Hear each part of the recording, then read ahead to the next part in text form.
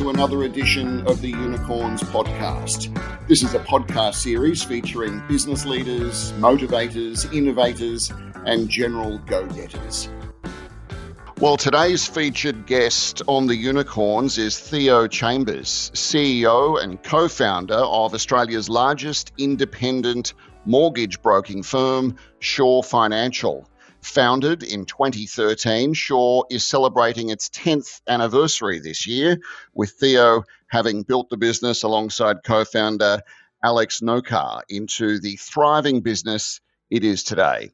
Shaw Financial has weathered the ups and downs of the housing market over the past decade, from the 2013-14 market boom through to the Royal Commission into banking in the late 2010s, and of course the more recent pandemic-driven growth, and now unease in the market due to rising interest rates. The multi-award-winning business now does over $2 billion in settlements every year, and over the lifetime of the company has lodged $24 billion in applications. It's a very opportune time to catch up with Theo Chambers. Theo, welcome to the program. Justin, thank you very much for having me. That was a fantastic wrap and summary, you could say. So Shaw's been going now for 10 years. You've obviously seen a lot in that time. You've done a lot.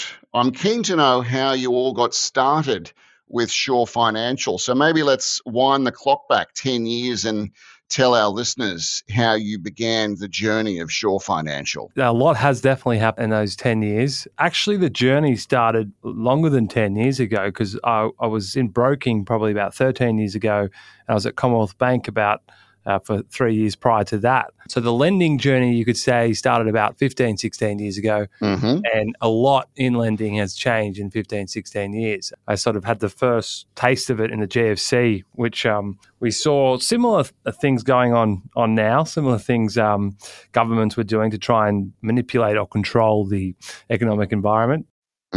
But back to the start of the journey, I guess, well, when I was at Commonwealth Bank for my first property through a broker, even though I was working at the bank as a lender. So I thought that was a little bit strange. How did that happen? Yeah, exactly. I thought this is odd. I work for the bank as a lending specialist, and I found a better deal and a higher loan amount through a mortgage broker. Maybe I'm on the wrong side of the fence here. So back then, I decided the guy who did my home loan offered me a job. I procrastinated about it for about 6 months. I was one of those guys at the banks that would think brokers were rubbish, and I would talk poorly of mortgage brokers, because that's how you're led to believe that they are at the bank.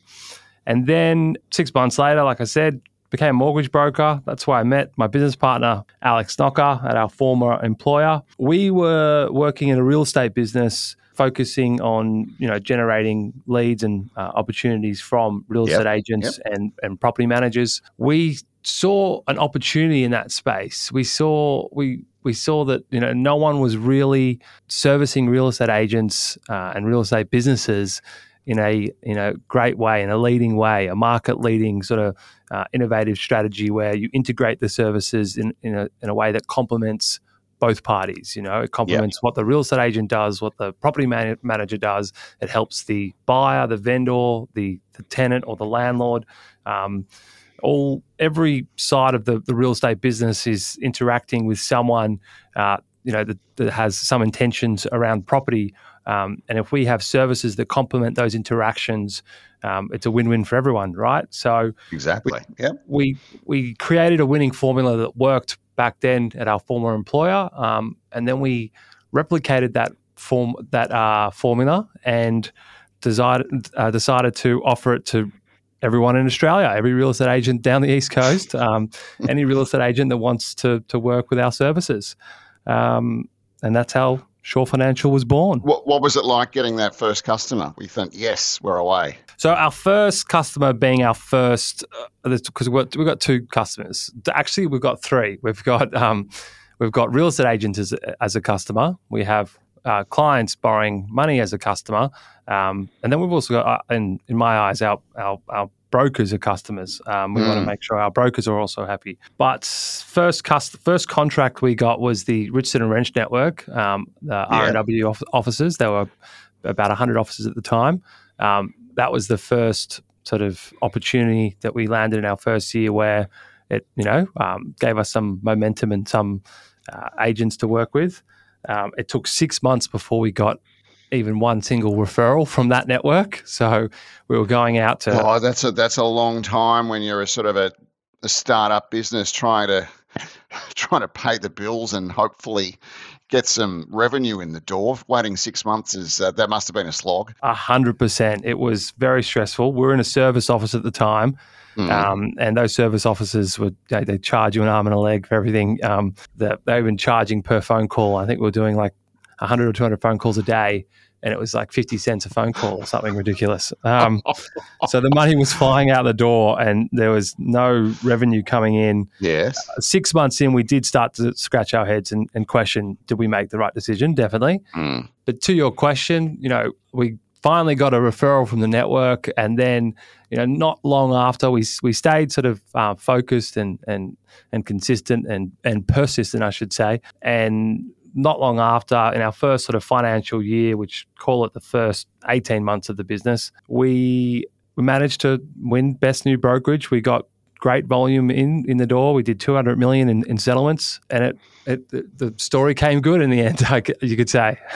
So when you began, Theo, was it just the two of you, you and Alex? Literally, like, sharing a desk or something? So we were in a little service office in Crow's Nest that was literally like 9 square meters. It's like a jail cell. Yeah, we had both our desks against the wall in there. It was almost annoying when one person was on the phone, the other person could barely hear themselves think. We then did hire 3 brokers within that first 6 months to make sure we serviced that real estate group to, the best of our ability, of course. They were in another little square box with 9 square meters of 3 desks jammed together. We moved to a nice office. Well, I wouldn't say nice, but better. Better, yeah. In probably our 10th month, which that's when we started hiring a lot more.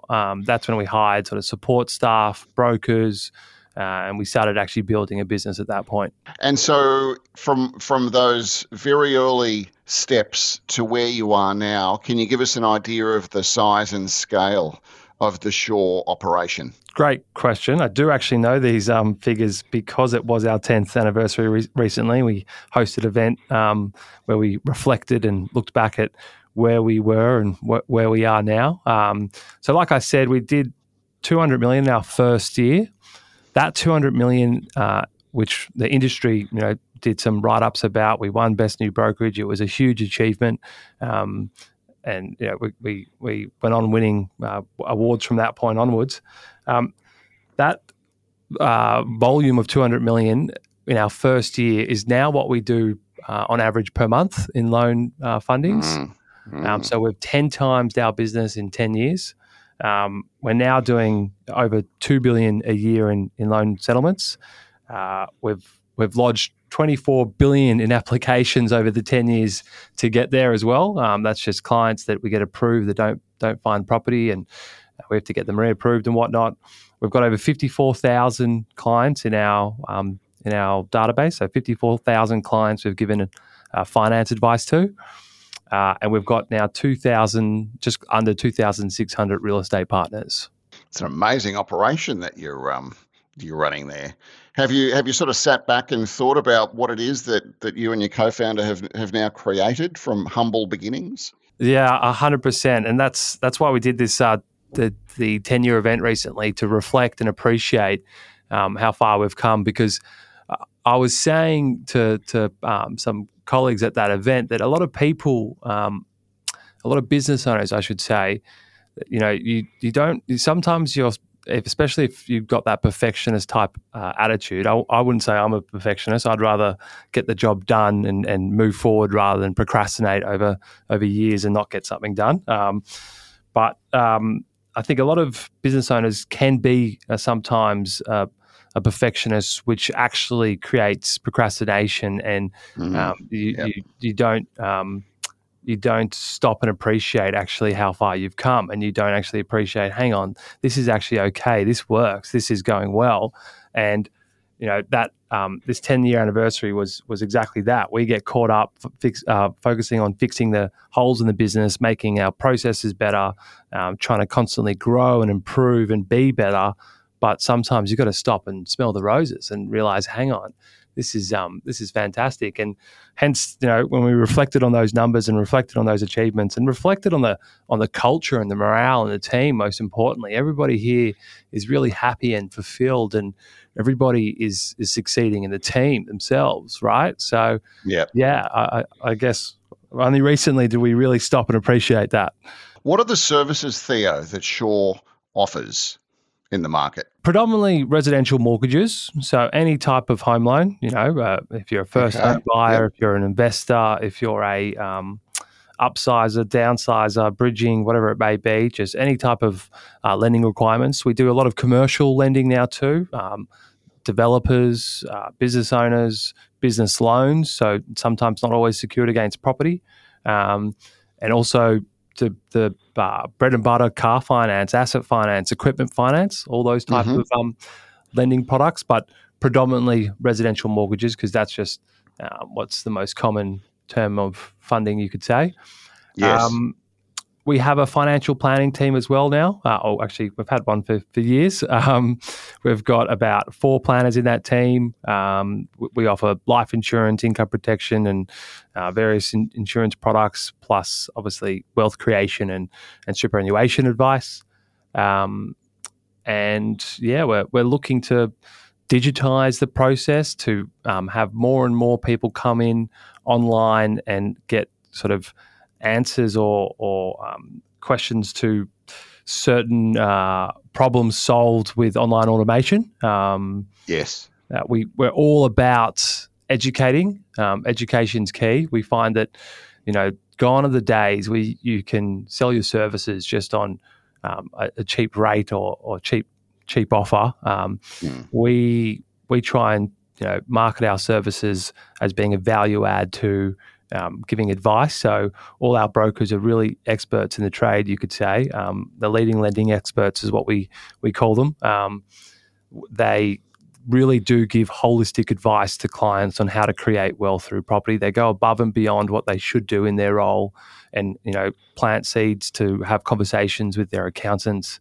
They make them question the next decision to make sure they're entirely across what they should be doing, especially if they're buying a second property and potentially looking at having one property as an investment and one property as an unoccupied property. We see a lot of errors done in structuring these decisions and transactions, and you can't fix them after the fact is the problem. So we make sure it's a good point, because often people might say, it's time for an investment property, and they'll just go out and buy something without giving it that extra thought or consulting with a financial expert for tax reasons, for income flow, for wealth accumulation, and it ends up being a bit of a mess. Yeah, I think it's because people don't think they need to consult their accountant at the point of buying the property, right? No offense to all the accountants out there, but accountants can be a little bit more reactive than proactive, right? The typical accountant isn't a extrovert character that is, prospecting and calling their clients and encouraging them to buy investment properties and offering structures to do so. Normally it's the other way around. The client is going to the accountant at the end of the financial year to do their tax return and say, hey, I bought a property this year. This loan's now investment and this is how I did it. And the accountant said, oh, well, you should have maybe done it this way. Yeah, that's right. Did you think about calling me at the time? Yeah. When you look at home loans, there are a lot of lenders on the market, banks, non-banks, mutuals, credit unions, neobanks. Who do you have on your panel of lenders through Shaw? So that's another thing that's definitely changed over the years. I think when we started, we had about 25 lenders on our panel 10 years ago. Now we've got over 75 lenders in our panel, and that doesn't even include all the private lenders and sort of commercial funders we use for developers and in that private space. There's over 100 in that field alone. It used to be, I'd say 5 years ago, about 60 to 70% of all the loans funded were done through the major banks. Now it's probably dropped down to 40 to 50. Really? That's interesting. Yeah. So there's a little shift away from the traditional big four. Yeah. Well, ironically, though, the big four still own some of these second-tier lenders. Yeah. Okay. Very good. Bankwest, for example, we do a lot of work with, and they're owned by CBA. St. George, we do a lot of work with. They're owned by Westpac. But ING, Macquarie, they're really starting to shine as banks. Liberty, Latrobe, and all those sort of second-tier lenders, they're great for people that have niche situations, you could say. Someone who hasn't done their tax returns, but they're self-employed, and traditionally you need your tax lumpy returns. Income. Yeah, and you need tax returns to verify self-employed income. So those banks offer what we call low doc loans, where they'll take an accountant's letter signed to verify your income, just an accountant's letter saying what your income is, which is quite unique. They also focus at assisting people that might not have the best credit score. And some people don't even realize they have a bad credit score. Some people aren't even across what impacts their credit score. That's another thing that's changed over the years. It's come a long way, that the credit score reporting and what you actually what you can actually do to make sure that your credit score is in good shape. For example, people don't realize every single bill that you have, every credit provider, everything that you're essentially owing money to, it does go on your credit rating, and every day that you're late, it impacts your credit score. Little things like having direct debit set up for all those bills is the best way to ensure you have a good credit score.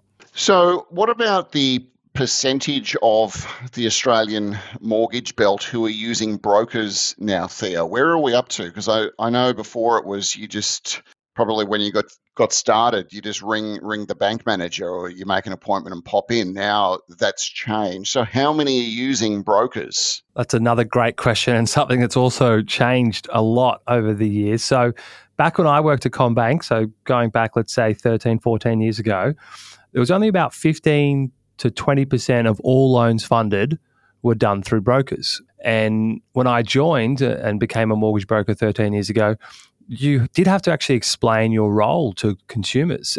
We had to explain that our fees are paid by the bank and they're not added to the loan in any way, shape or form. There was a lack of trust back then. But brokers didn't have a good name, and we had to really try and establish trust with people to make them understand that we're a free service here to help you, and our job is just to get you the best outcome. Nowadays, things are completely different. Nowadays, it's gone from 15, 20% of loans funded done through brokers to over 70%. I think it's 72 now, around that level. Why do you think that? Why do you think that is? Because consumers prefer choice. If you walk into a bank, you only get that bank's products. You only get that bank's lending policy. You only get one answer, yes or no, really, for what you want to achieve.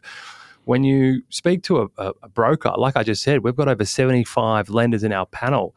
The choice is just so vast in terms of options. That's why sometimes it can be a long process to figure out the best bank suitable for someone's unique situation, because we sometimes have to speak to 75 different lenders. And we've got to pull 75 different sort of lending policies and 75 different servicing calculators and figure out 75 different answers. And we go back to the consumer and say, all right, well, these are the top 10 answers for you. So it's an abundance of information, but it's clearly what the consumer wants, because they get the best outcome. Now, also, trust is established. Now consumers go straight to brokers rather than going to a bank and a broker and not being too sure about the broker. Now we find that it's becoming less and less common for clients to think that they don't need a broker, or that less common for us to have to explain what we do. Everyone knows what we do now. We don't really need to explain our fee structure either. We don't need to defend ourselves saying that we're actually working for them, not the bank, really. We're in the client's corner trying to make sure the bank does the best thing for the client. And you mentioned their choice. How have consumer patterns when it comes to the ways that they interact with brokers. How have they changed over the years? Because I can remember brokers coming to my dinner table after hours on a school night, sifting through reams of paperwork for hours and hours and hours on end, and you just want the meeting to finish. I imagine now that technology plays, and like things like Zoom and your laptop, technology has made things a lot easier for the consumer, Theo. 100%. Another great question. To your exact point, 10 years ago, I would be on the road meeting clients face-to-face. People wanted to actually meet even just for the first conversation when you didn't even have any of their information or documentation. So you were going into these meetings blind, not being able to actually even present or prepare anything for them, So you'd go meet someone just to have a chin wag, essentially, collect their information, go back to the office, then go do the research, and then go back to meet them again with, the information and their options to present. Now, wow, things have changed a lot. And COVID really did help change things, I think, for the better, in the sense that firstly, everything has gone online in terms of documentation. Yes. So we used to still rely on, ANZ up until COVID, for example, their application form needed wet signatures and required that the broker actually saw original copies of supporting documents. So like original copies of ID, original copies of pay slips and whatnot, when most employers don't even issue physical paper pay slips, right? They don't even exist. They're all online. That's right. So I haven't seen one in 100 years. Exactly. So some of these processes by the bank were a little bit archaic, and now they've sort of scrapped it. They've gone online. You can do DocuSign and e-signatures for applications and mortgage documents, which was a huge change. So it's got a lot faster. Interacting with consumers has completely changed. We now hop on Zoom meetings for that quick initial discussion. We collect information electronically straight into our client portal. So we send people a text message, a little phone app pops up, and they can put their information, which feeds straight into our system that will even sort of spit out various answers on their borrowing options instantaneously. So a huge difference in efficiency and huge difference in end-to-end sort of process.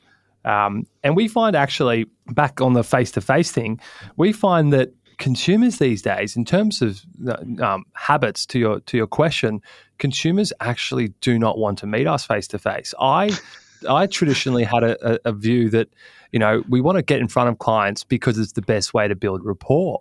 Yes. We want to have face-to-face relationships so people know that we care about that relationship. But these days, it's like an inconvenience to get in front of someone. If we say, "Can you come in?" or "When are you available for us to pop over?" you hear this like, "Ugh." The sigh. Yeah. Yes. Can we do a Zoom? Come on. Do we need to? Like, I'm at work and, it's too hard. So let's just log on for 15 minutes. And I think it's a sign of the times how the world has become so much more fast-paced as well. I think people don't have 45 minutes, an hour to have a chin wag and start the small talk and then go into options at the dinner table at home, People want to quickly just do a 15-minute Zoom, and if they can fill out a form on their iPhone sitting on the couch later that night, fantastic. It's all about efficiency, and we're making sure we're on the forefront of those technological changes and that technological disruption, you could say. Yes. Not every broker is like that. Not the industry is changing vastly.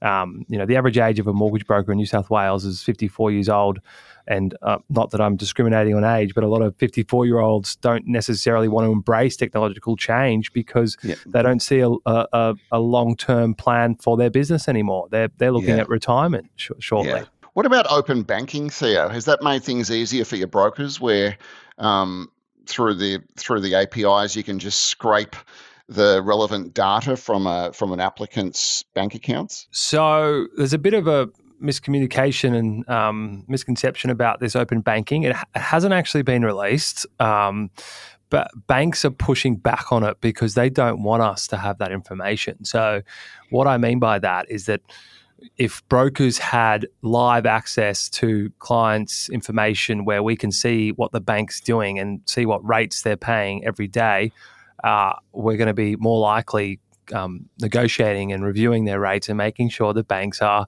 acting more competitively, and they don't want to do that. They like keeping us in the dark. I wonder why. Yeah, exactly. Yes.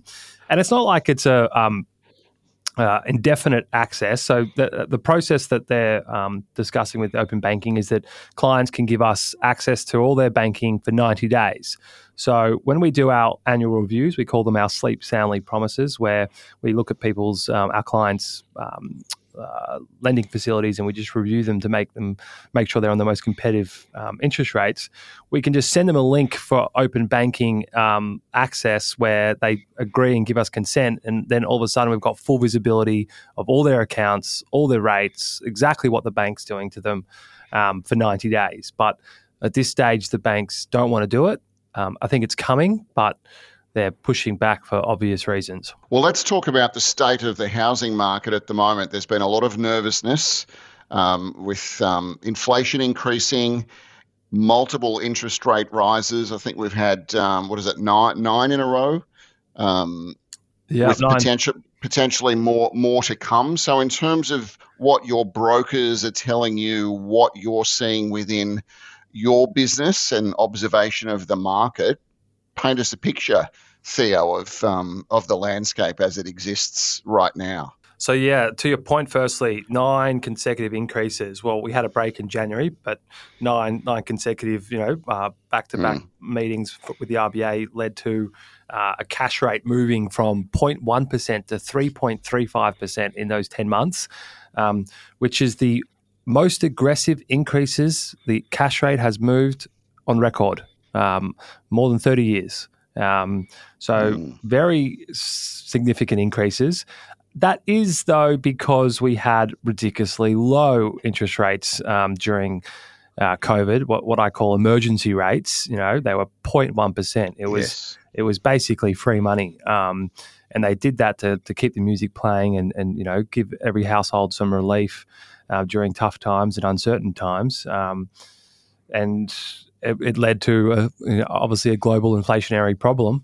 People had too much money at home, and the speed of money was very rapid, and people were spending like no tomorrow, which led to where we are today. It's been an interesting time. Last year, we saw the property market, certain markets definitely affected more than others, but we saw the property market as a whole probably coming off about 20%. Ironically, now there's some boom markets. There's still some slow markets. The top end is actually very strong because the top end didn't really have that same sort of growth, you could say, in years prior. So it rallied, in recent times through that COVID boom, you could say, but it hasn't rallied for like 10 years. The apartment market also, there's some markets that they're struggling, some markets that they're moving because, there was a credit crunch leading into the Royal Commission. Then during COVID, when people were working from home, there wasn't actually a big demand for apartments, and apartments didn't sort of run as aggressively and increase in value as aggressively as houses because people wanted a home. So there's still opportunities out there for, good buying, but at the same time, there's still demand in certain markets because of low supply. There's still not a huge amount of stock on the market, and that's because the average household still has a lot of cash in their bank account. They still can weather the storm as such. They can still pay these higher repayments. Mortgage arrears rates, default rates are still record lows leading into December. But there is some tough times ahead. We've got $370 billion worth of fixed rate loans coming to maturity this year. And these fixed rates are coming off, these clients, I should say, are coming off. They're calling it the cliff. The mortgage cliff, exactly right.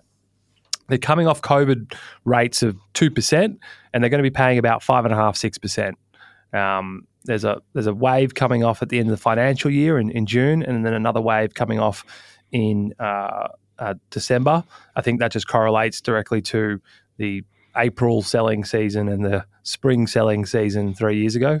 Yes, yeah.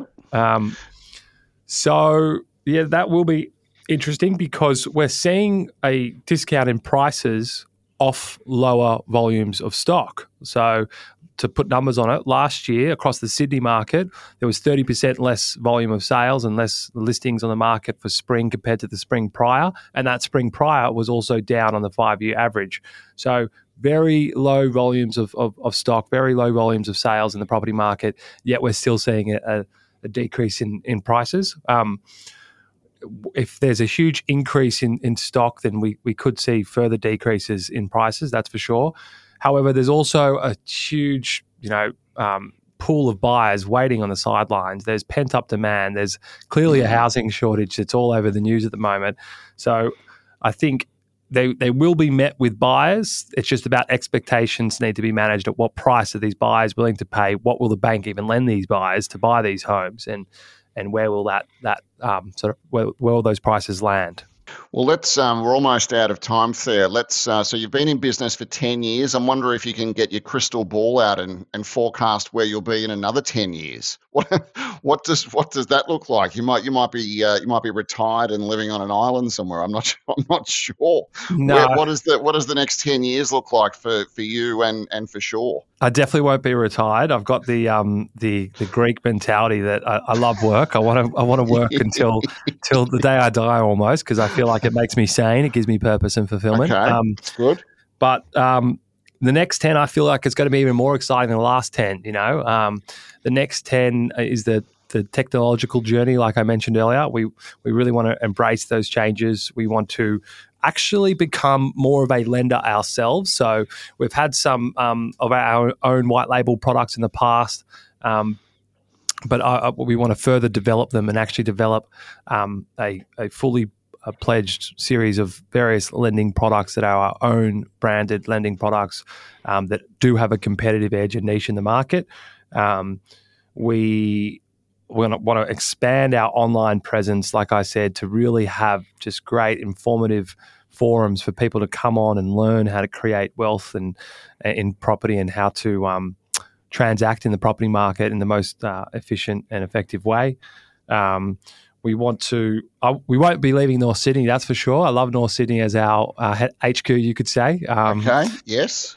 But from this HQ, we can now, thanks to these technological changes, service the whole of Australia. You don't need to now set up offices in every state and try and have presence physically in every state. Because of everything being online, we can just grow one office to service Australia-wide, which is a great new focus of ours, because we did have offices in other states previously. We had an office in Melbourne and a satellite office in Queensland.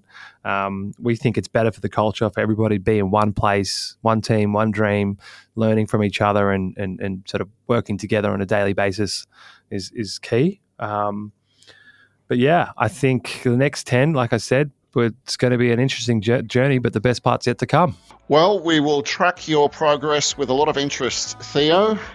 We wish you all the very best. Theo Chambers, CEO and co-founder of Shaw Financial, thank you for coming onto the show and congratulations on building a tremendous business. Thank you and well done. Thank you very much for having me, Justin.